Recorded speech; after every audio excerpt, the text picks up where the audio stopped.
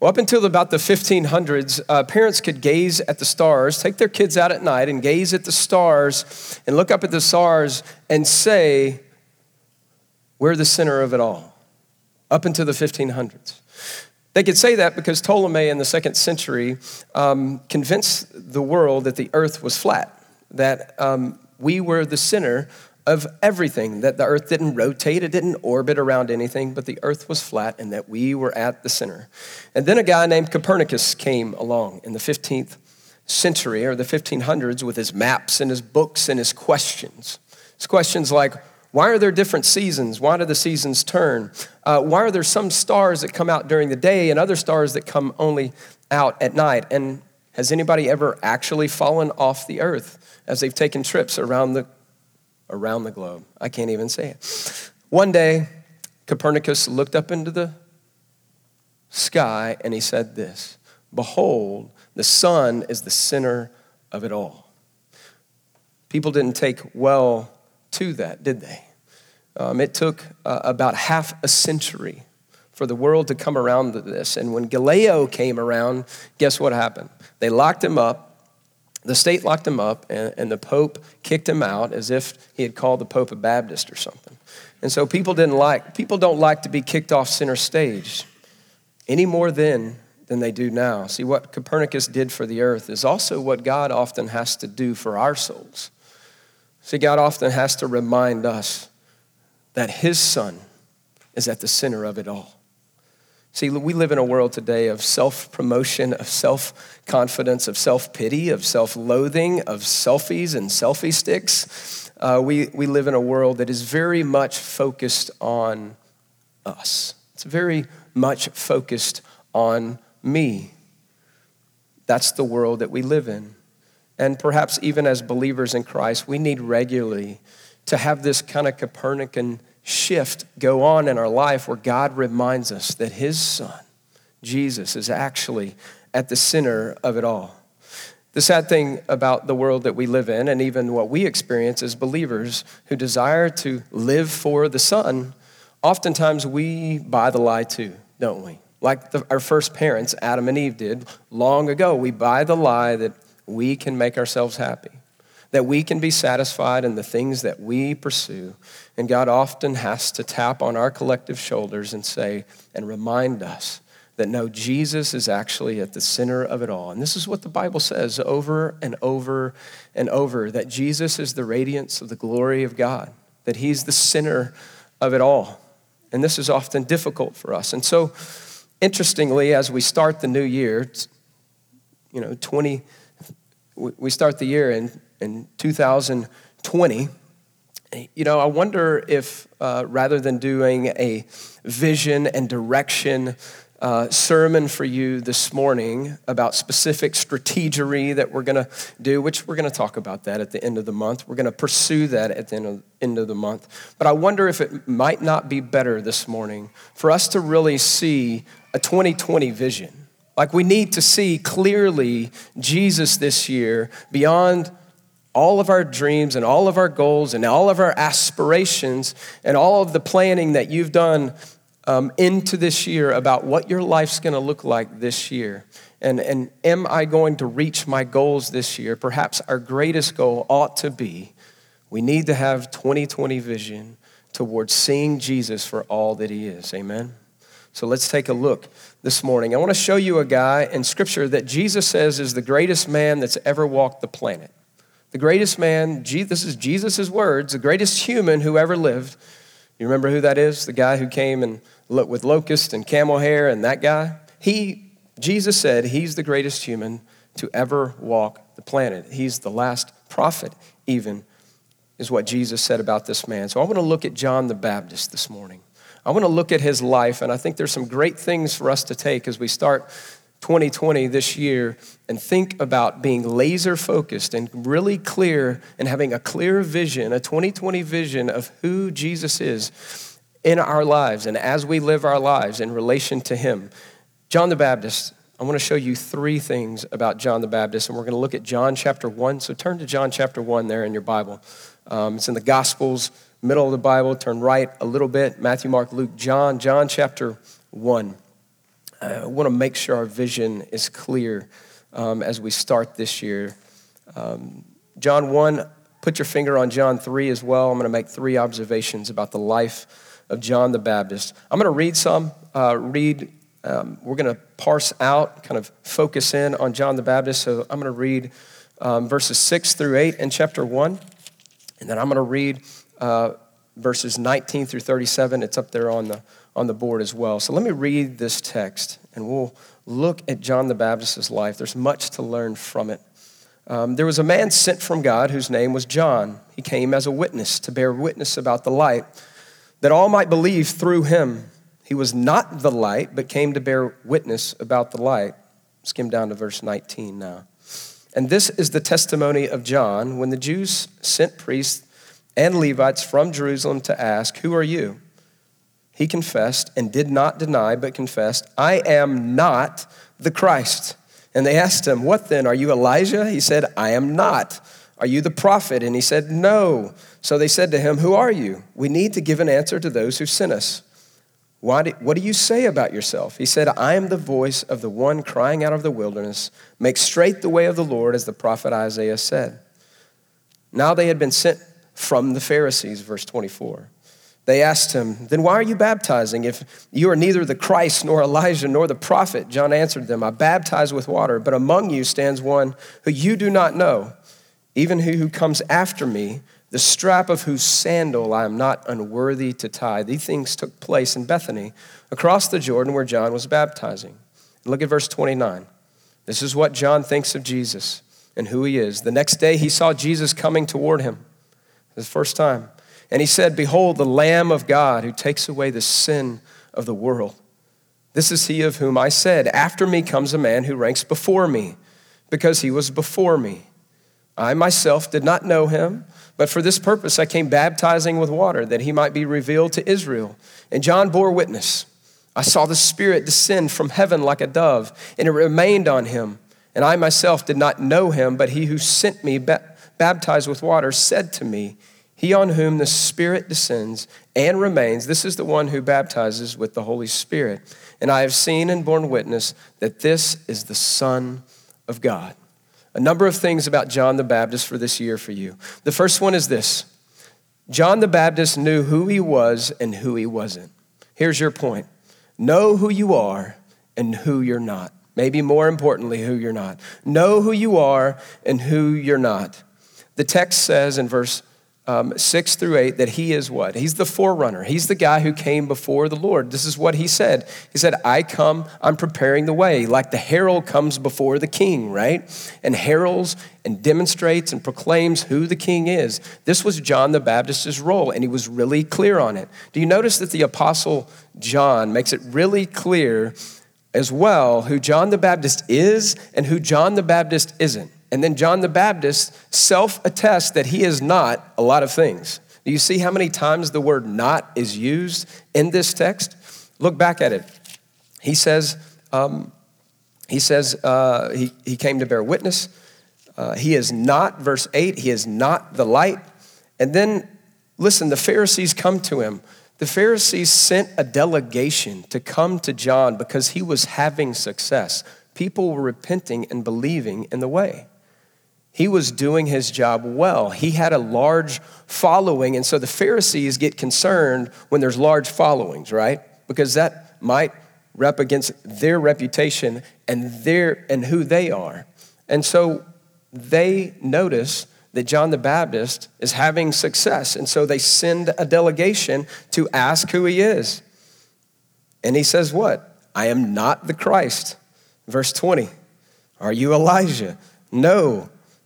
"Are you a prophet?" "No." He says no to all these things. It's really interesting that John knew exactly why he was sent. He knew what his job was, and he knew who he wasn't. What's the temptation when you have success? The temptation when you have success in any area of life as a human being is what? Yeah, I'm pretty good. I got this together. I got people following me. John doesn't do that. Do you see the humility of John here? You're going to continue to see the humility of John in this passage. He's the forerunner. He bears witness.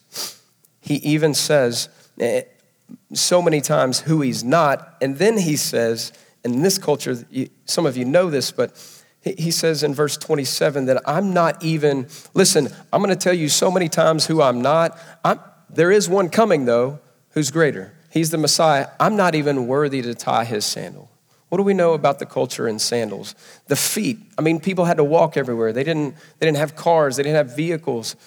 Most people walked from place to place, and so the feet were the dirtiest place on a person. And John's saying, think about it. He's having success. I'm not even worthy to untie Jesus' sandals. That's not false humility. It's not false humility when you got a guy that's successful. We're going to talk more about his success in a bit. See, the Apostle John and John the Baptist make it really clear. Humility makes for a great witness. That's the point.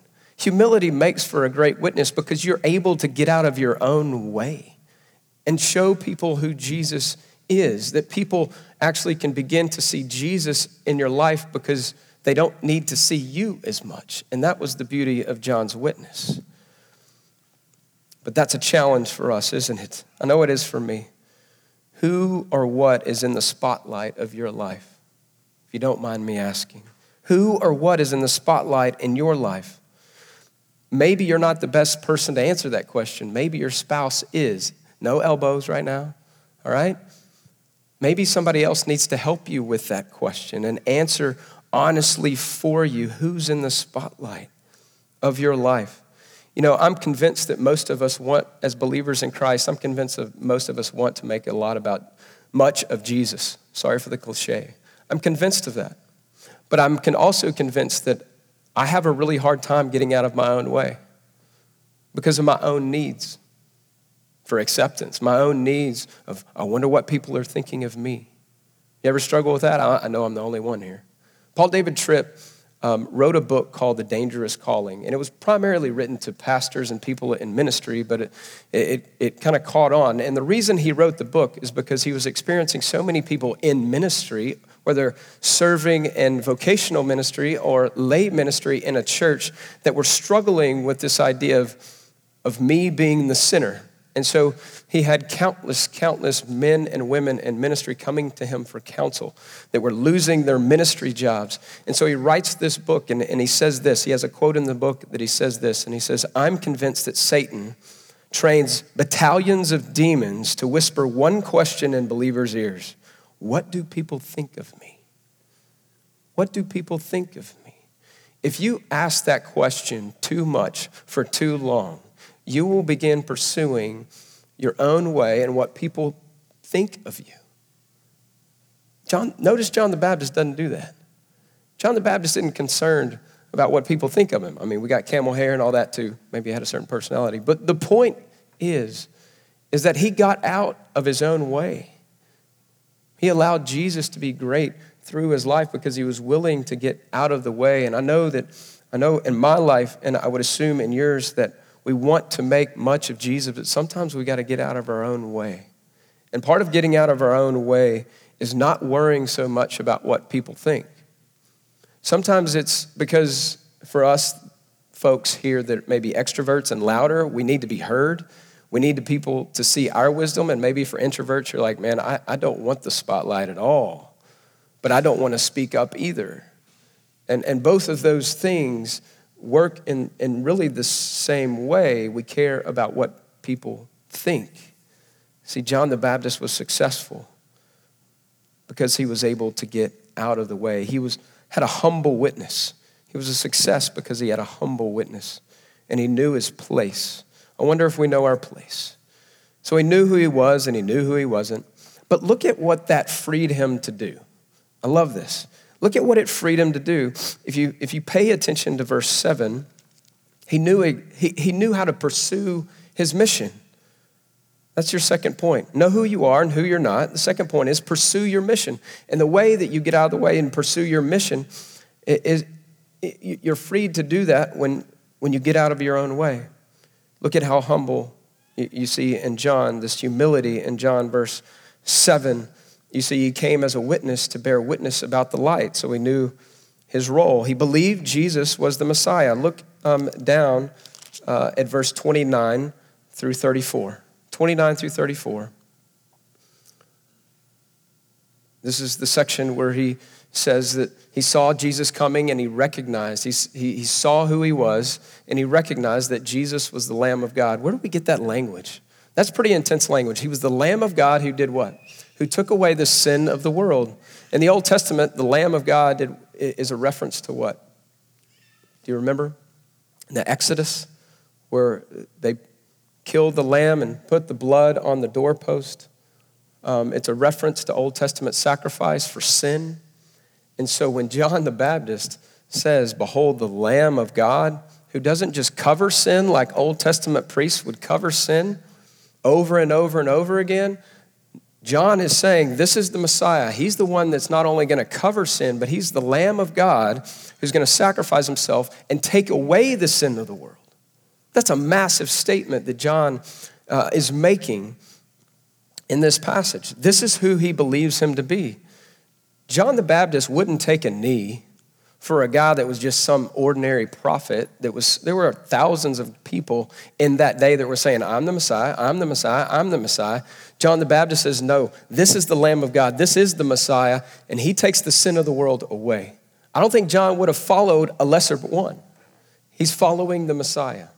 He's not going to take a knee to someone less, but he does for Jesus because he sees them for who he is.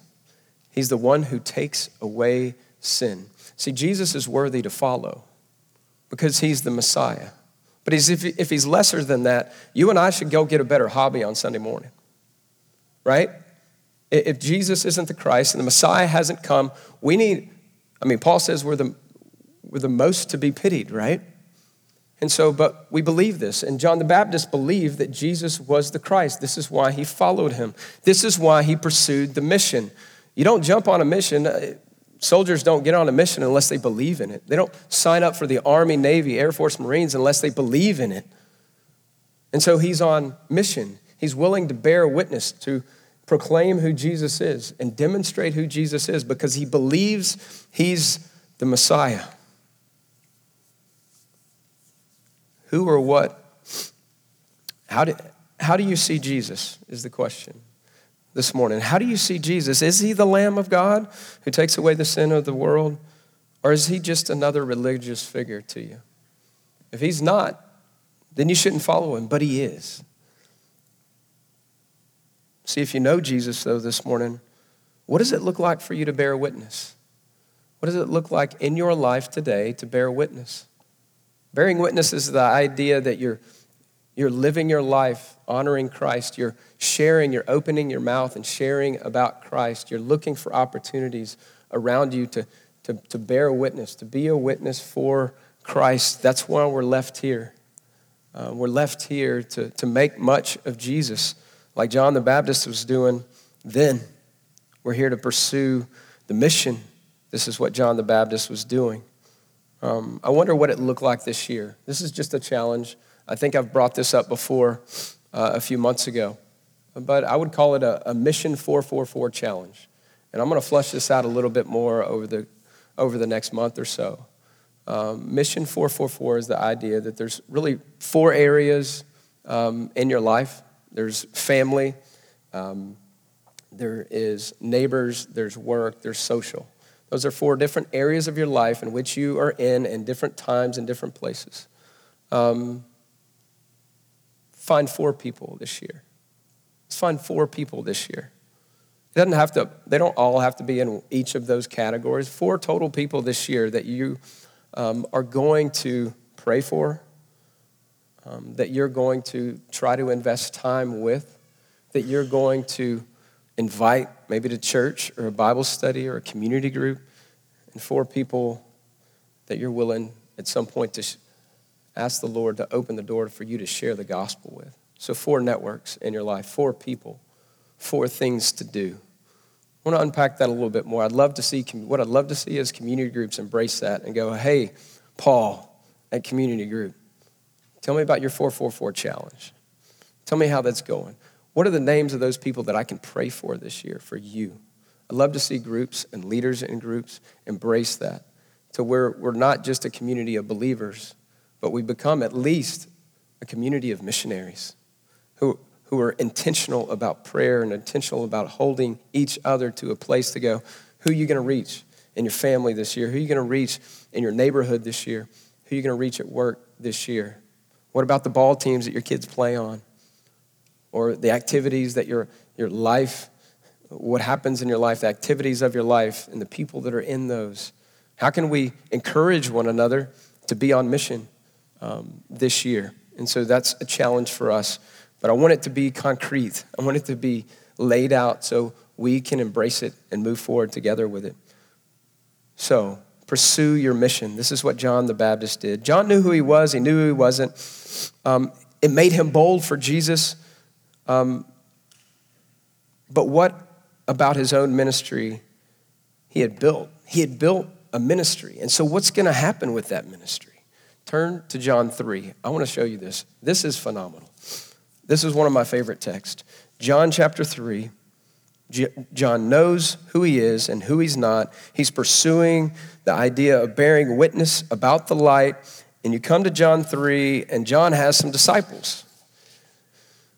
And they're noticing that people are now going to Jesus for baptism instead of John the Baptist. And so these disciples do what? Let's read it. John 3:22. John 3:22, and I'll read down to verse 30.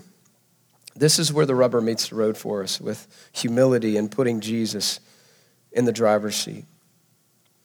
Verse 22, after this, Jesus and his disciples went into the Judean countryside, and he remained there with them and was baptizing. John also was baptizing at Aenon and Salim, because the water was plentiful there, and the people were coming and being baptized, for John had not yet been put in prison.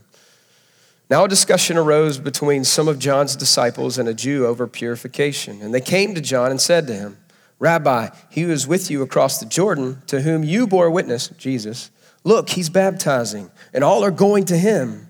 John answered, a person cannot receive even one thing unless it's given to him from heaven.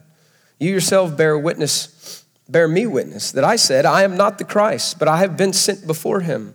The one who has the bride is the bridegroom, the friend of the bridegroom, who stands and hears him, rejoices greatly at the bridegroom's voice. Therefore, this joy of mine is now complete. He must increase, but I must decrease.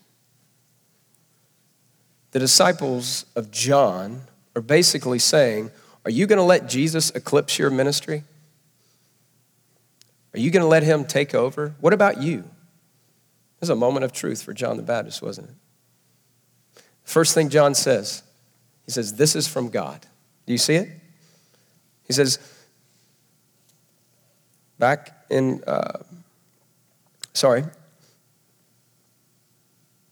says, this is from God. Look, he's baptizing. You yourself bear me witness, I'm not the Christ. Nothing's going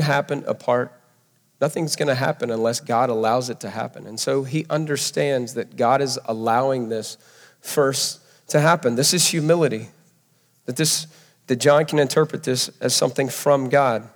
It frees him to see how God is using others, right? Rather than what you've lost. I mean, we can apply this in a lot of different ways, can't we? I mean, we can apply it to ministry. I mean, pastors are the worst at this. You know, we like to ask one another about how big churches are and, you know, what's your ministry like, but in our hearts, we struggle. We struggle with this. This is a beautiful picture for me. John the Baptist yielding to Christ.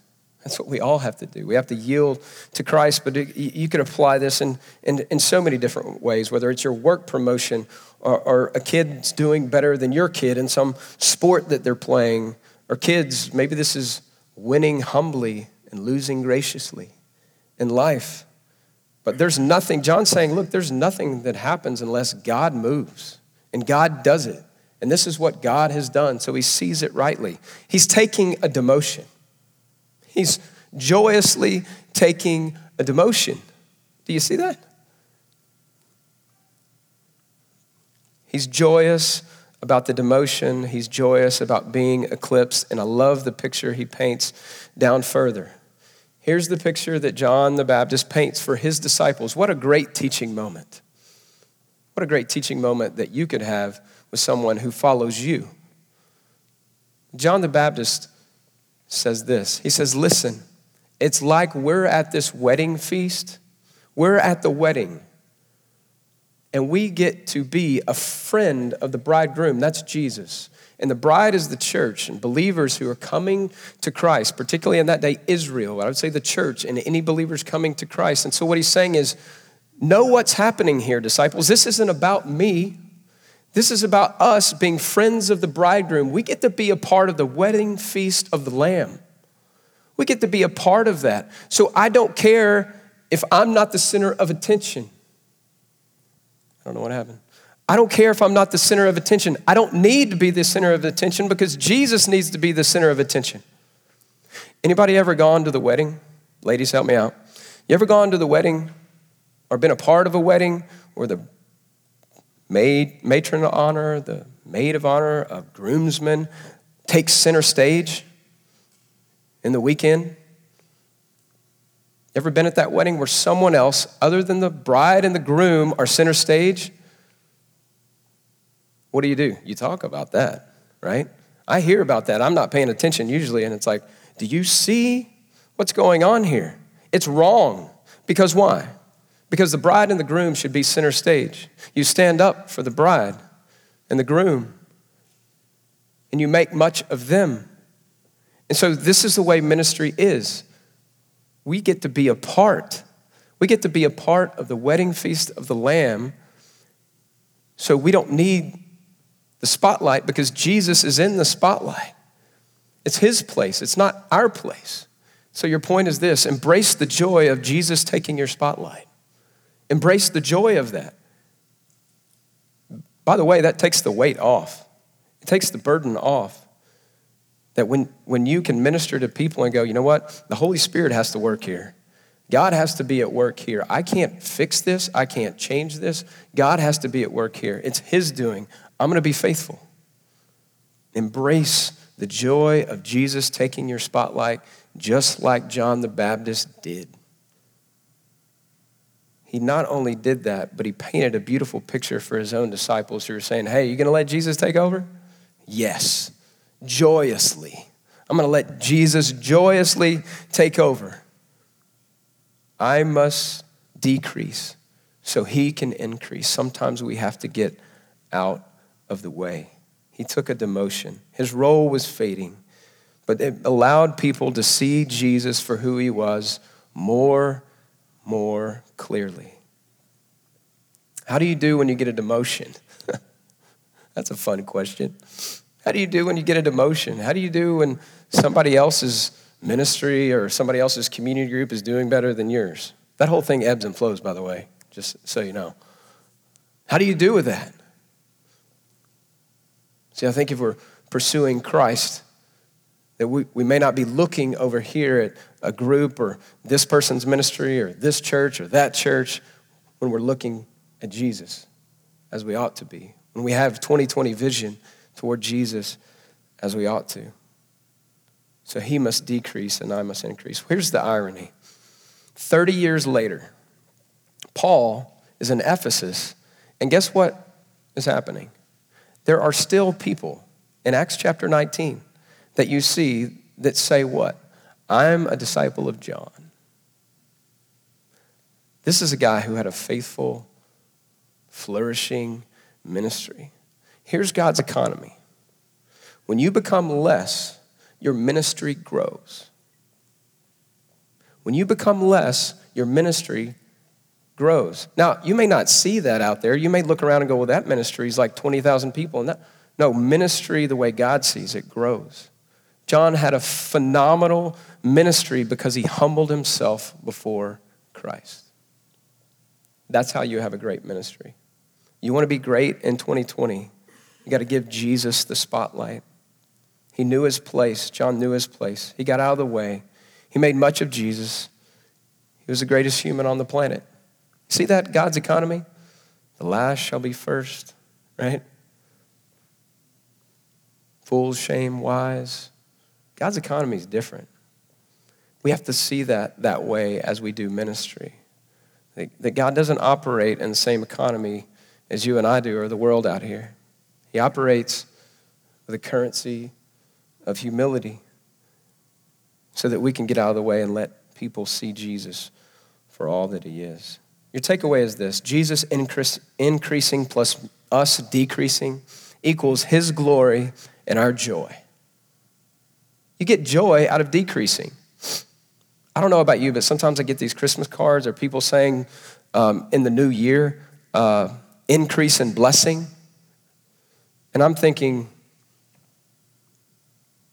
when I read this text, I'm thinking, actually, me decreasing means blessing. Me decreasing means more joy. You know, we've established here, since I'm such a great scientist and all this science history that I've given you today, just kidding. The world doesn't revolve around us. Literally, it doesn't. Actually, though, the moon actually models our role pretty well. Think about it. Think about the moon. The moon doesn't generate any light in and of itself, does it?